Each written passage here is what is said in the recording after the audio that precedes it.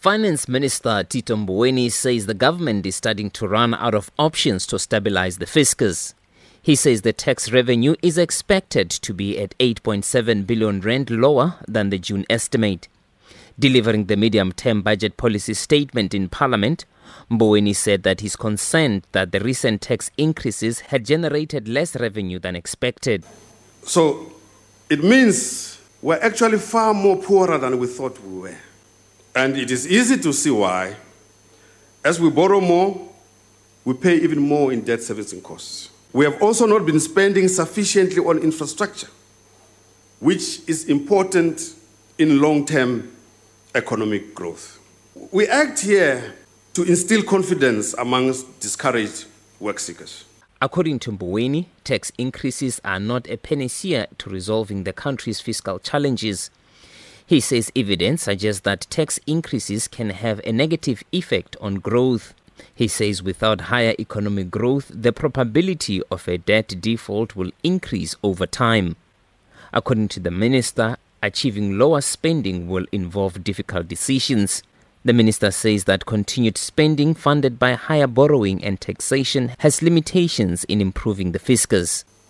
Our revised fiscal framework puts us on a course to stabilize the debt to GDP ratio at around 95% within the next 5 years. But I must emphasize that this means that going forward, the risk is on the upside. The stock of gross debt will rise from roughly 4 trillion to 5.5 trillion in 2023-24. Minister Mboweni says additional budget allocation to deal with the coronavirus pandemic have forced government to breach the spending ceiling and allow for a temporary increase in the fiscal deficit, which have significantly expanded borrowing. Expenditure breached the ceiling by 45.2 billion rand. Government plans to boost revenue by 5 billion rand through taxes in this financial year, and another 10 billion rand in revenue could be added in the next financial year. Mboweni has also announced provisional funding allocations to some state-owned enterprises. He says allocations to SAA, Land Bank, Eskom and ICASA will mainly be funded through reprioritization by reducing the baseline of national departments and their entities, as well as provincial and municipal conditional grants. 3 billion rand was allocated to the Land Bank in June. The bank will require an additional 7 billion rand over the medium term to support its restructuring and refocus.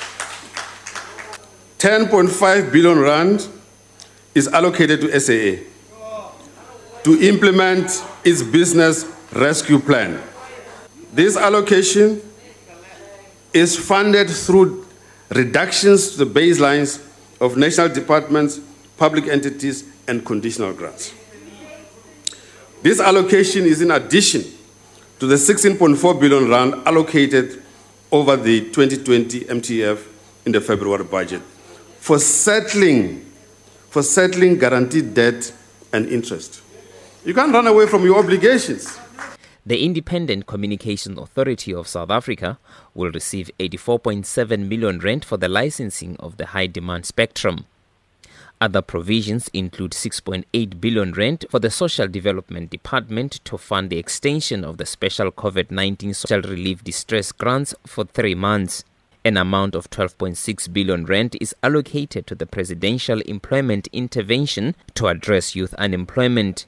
An additional 1 billion rand is set aside for food relief for vulnerable households.